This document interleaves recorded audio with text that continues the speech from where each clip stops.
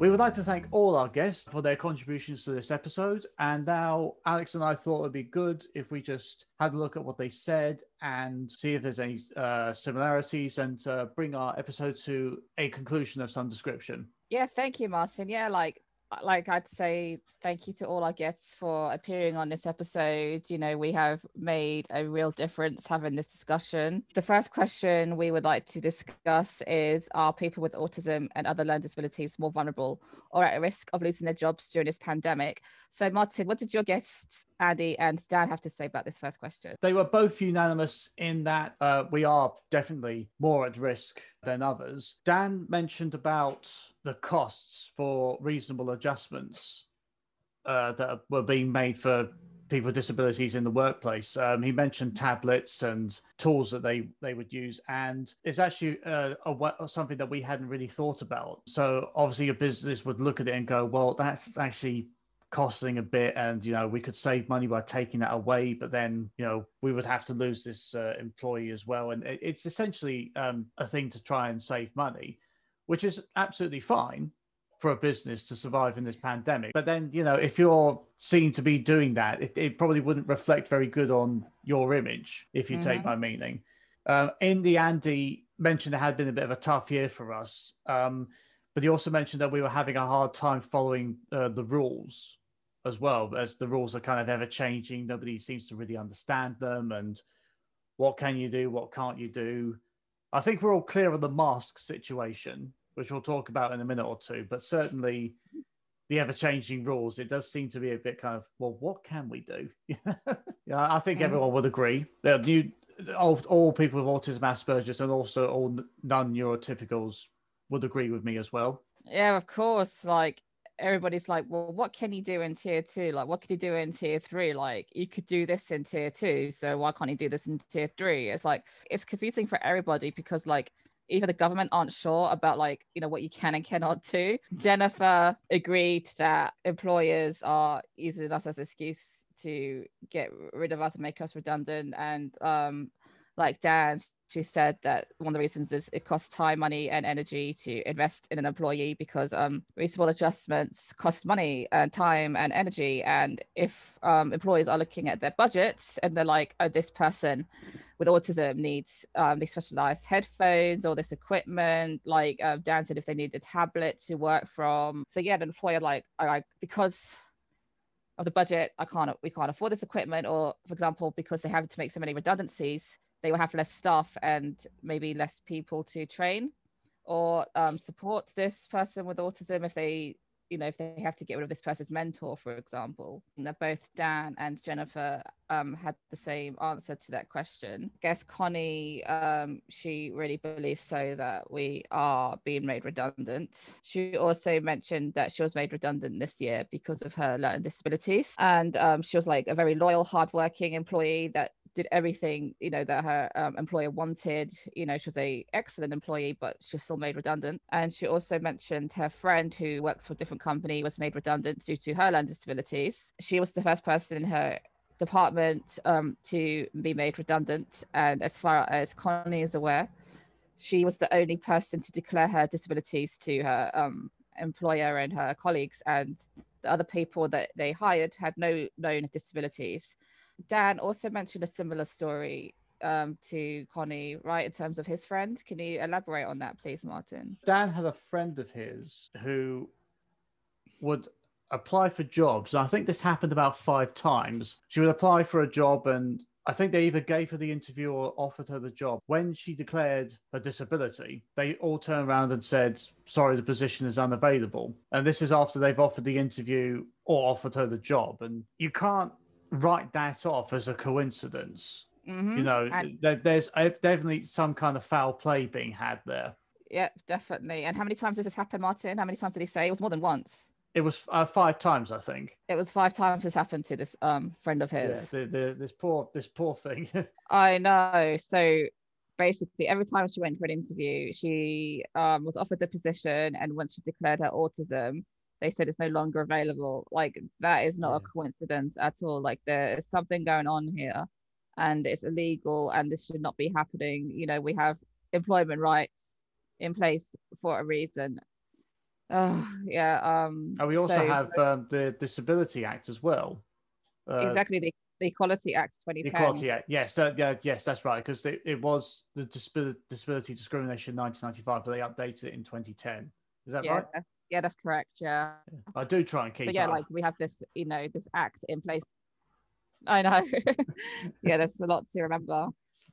So yeah, both both Connie and Dan had quite similar answers then, which is really good evidence. So yeah, thank you for those answers, guys. And the second question is further research needed into this issue. Yes, Dan and Andy, very unanimous. They both said yes. If they think that if this is a bit of a pattern that's happening, it needs looking into. Absolutely. Yeah, Andy said that if this does happen again, this is why the research is important to see. Okay, this is what happened here. We can't really do that because that didn't work in their favor, or that made us look bad. And plans of provision in place for people. What about what Andy's answer was, which was really interesting? Could you elaborate on that? He said the research was important to see where we went wrong. So in this particular pandemic, the vulnerable people with disabilities, Asperger's, they had it, were treated quite badly. But maybe in the future, hopefully, if something like this should happen again, and knock on wood, it probably won't, did that. But we can't really do that for here because this had this impact on their mental health and their families and all the people around them. So what can we do differently? How can we make sure that they're okay? If we do need to let them go, how can we help them out mentally? Just basically try and keep them from going under, in a mental sense, that is. Definitely. Like, I'm really happy that Andy had that answer to that question, because like he said, we do research every day so that we can progress as a society, we can learn from what we've done wrong in the past. So if another pandemic happens in like a few years or even in a century, we can look back on this research and be like, how many people with disabilities were made redundant in 2019, 2020, and so on. This cannot happen again. We've learned that people with disabilities can contribute to society. They're really hard workers, just like neurotypical people. So yeah, I'm really glad that Andy mentioned that. And Jennifer basically said something quite similar. She said further research is needed into this issue because not only does being made redundant affect someone's financial situation, or it affects their mental health, and if their mental health is affected, then it affects the communication around their friends and family. So it affects their whole network of people. So yeah, that was really interesting that both Connie and Andy had quite similar answers to that question.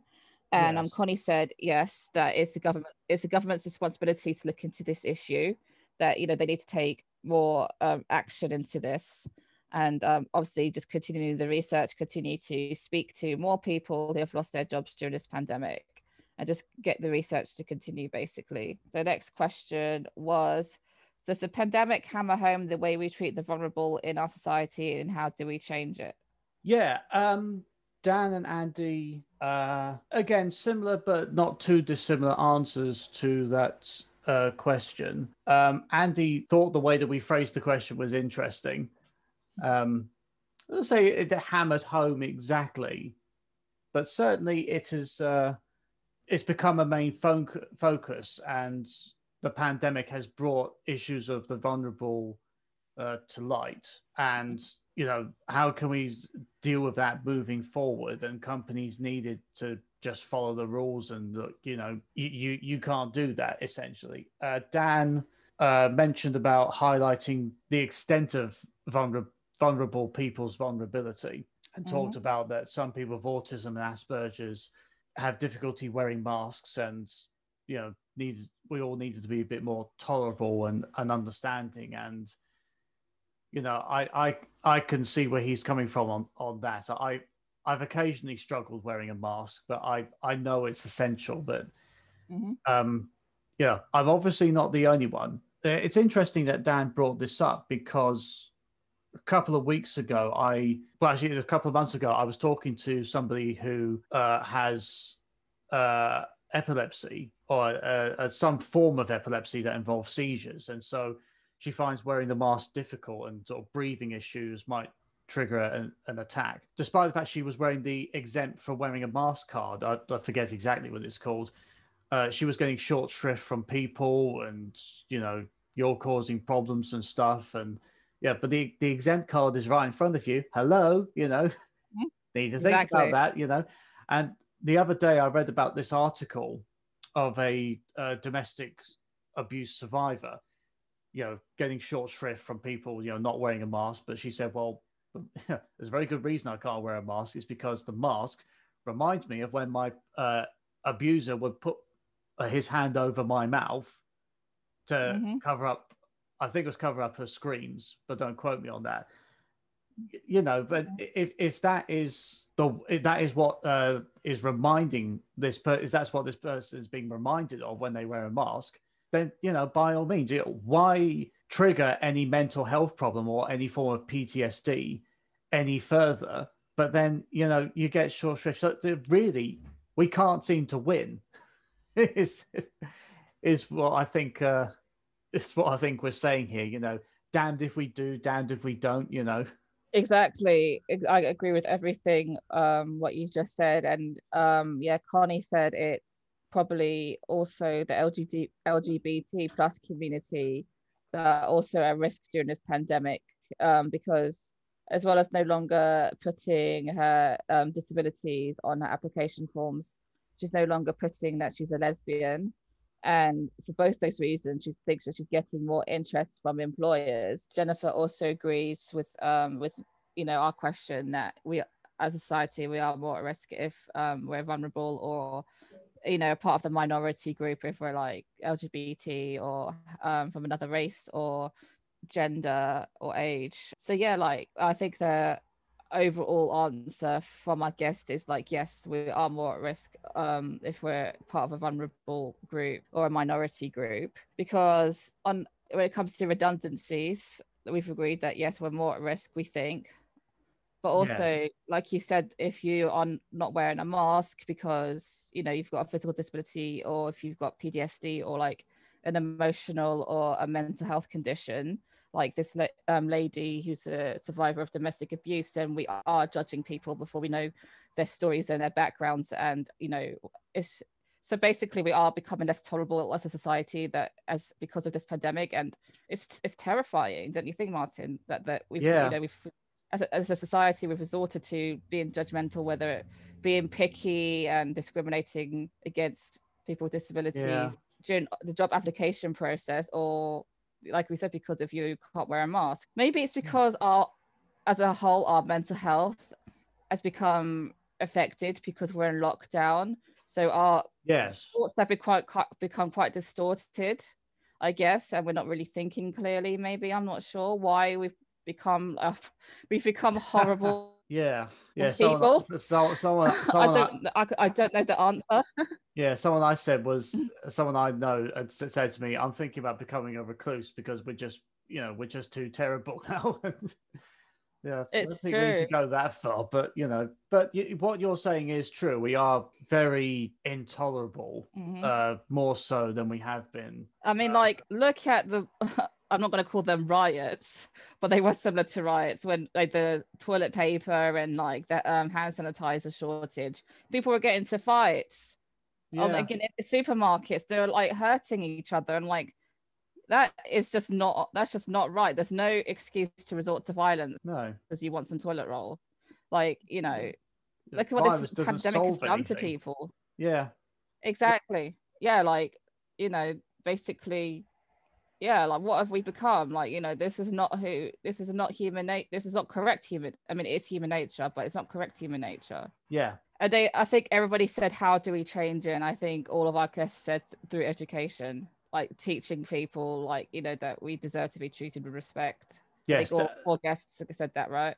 Yes, Dan definitely said something about education. Okay, and the other question is, do the statistics from the Guardian article, such as 1 in 4 disabled people losing their jobs, comes as a shock to you? Yeah, again, very unanimous. No, didn't come as a complete surprise to them.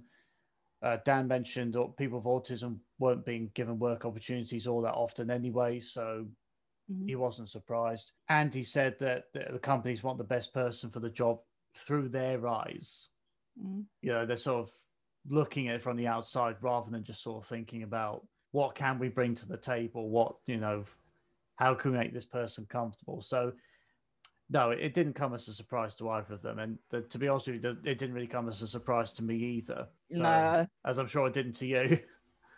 No, I wasn't surprised at all. Like the Guardian article, like I'm just like, well, Connie, I think is the only guest that said that she was shocked by the statistics, because Jennifer says that she wasn't shocked, because Connie said it's probably higher, and it's probably increasing as well, because we've only got that one citizens advice study to compare it to. So Yes. yeah, and Jennifer just says that she wants to advocate for people who are losing their jobs. And because I asked her in my interview, has any similar research been done in the United States, and she said no, not as far as she's aware, but she wants to look into it. So I think it's probably quite similar in the United States as well when it comes to disabled people losing their jobs. Yeah, so quite different answers from both my guests. The next question is, and it's the last question, do you think the option of working from home is a good idea for people with autism and learning disabilities? What are the cons and pros? Yes, again, very similar and slightly different answers from both Dan and Andy. Andy brought up the idea of separating work life and home life, and he found it a bit scary for him to begin with. And I can understand that. You walk out the door of the house and you leave problems at home, and when you go to work, and then you come home, you just leave work at the door of the office. So he's kind of finding that a bit difficult to separate out when he works from home. Yeah, again, I can see where he's coming from, but he also mentioned costs and traveling. I think he said he had to take 2 buses to either get back home, or was it both ways? It was one of the two. And, it was costing him less in terms of traveling when he was working from home. So that's definitely an upside.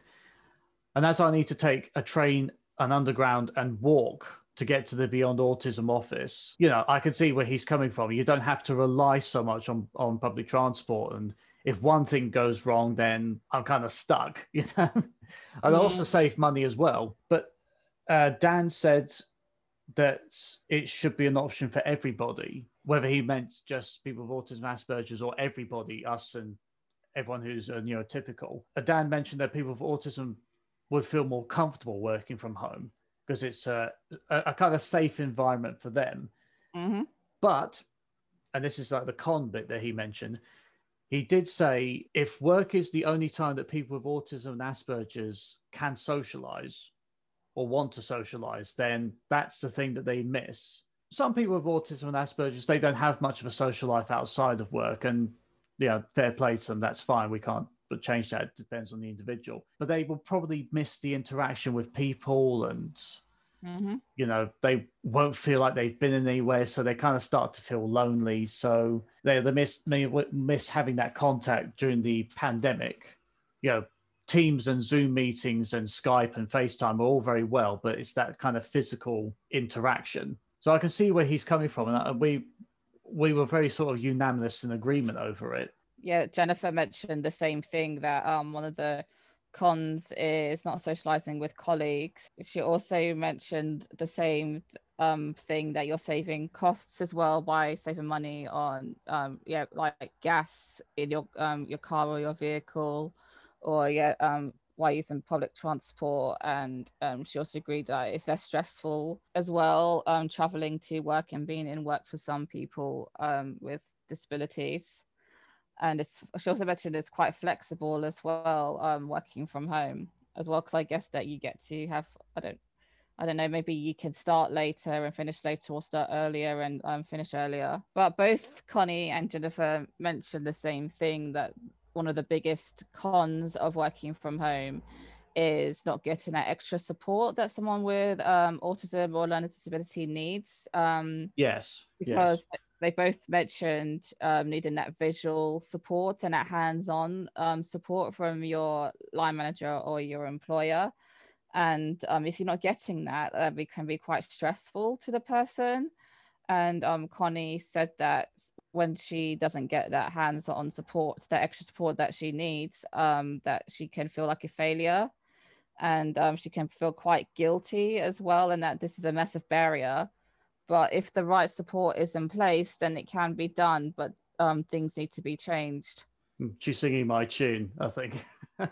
Our tune, maybe. Yeah, we both have that issue that we both prefer being in the office because we both need that hands-on support.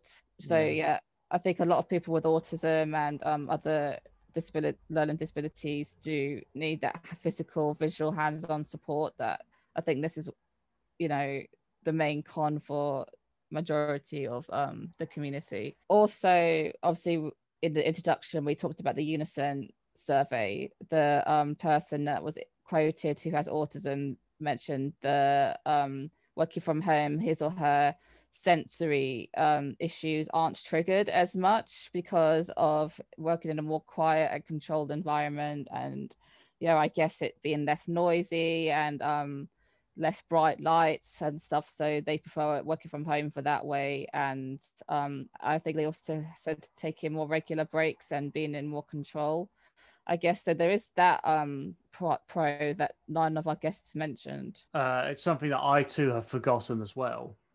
Sensory overload. But I guess because I kind of deal with it in my own way, I just kind of sort of forget that this might be a problem for somebody else. Yeah, it's true. I'm not saying I'm completely selfish, but you sort of don't think about it because you don't put yourself in other people's shoes a lot, and you have to sort of step back and think about it. It's true. Because I think when you're thinking about working from home as a whole, there are things that you do forget and you do miss. Yes. And I think that Unison survey was like really good. I think that as well as the citizens advice survey, that more working from home surveys also need to be conducted as well, because I think the pros and the cons were quite, I think the answers were quite mixed, that there are both cons and pros. Yes. So as Dan says, it depends on the individual as well. Definitely. And also they also in the Unison survey also mentioned that I think it's more of a pro for people with physical disabilities than it is more for neurological and mental. Because in the Unison survey, it mentioned that you're able to control your condition better if you have a physical disability, like the pain. Yes. If you're in pain, you're more able to relax more, I guess, if you're working from home. It's just more, it's less stressful. Like, I guess if you have a physical disability where you're in a lot of pain, like for example arthritis or maybe spina bifida, then traveling to work can be quite really, really upsetting and stressful. Yes, of course. Okay, so Martin, what would you say how we conclude the end of this episode? Would you agree that people with autism and other disabilities are at risk of losing their jobs? Yes, absolutely. I definitely think there's a bigger risk factor for us guys. Definitely the research is needed, because this clearly isn't just like one isolated incident. Clearly it's happening over a few other places. So it needs to change, at the end of it. And if this ever happens again, this kind of thing cannot happen again if we go through another pandemic, because I just think that will, well, I dread to think what that will do, to be honest with you. But, it's true, because I think we discussed that the last really major pandemic was the Spanish flu. Yes. And I don't, because of politics and things like back then, people with autism and other disabilities were not employed at all, very, very rarely. So I guess the data wasn't there to look at that issue back then. But now, even though employment rates are still really low for people with autism and learning disabilities, there are still more of us in employment. So now this data is here.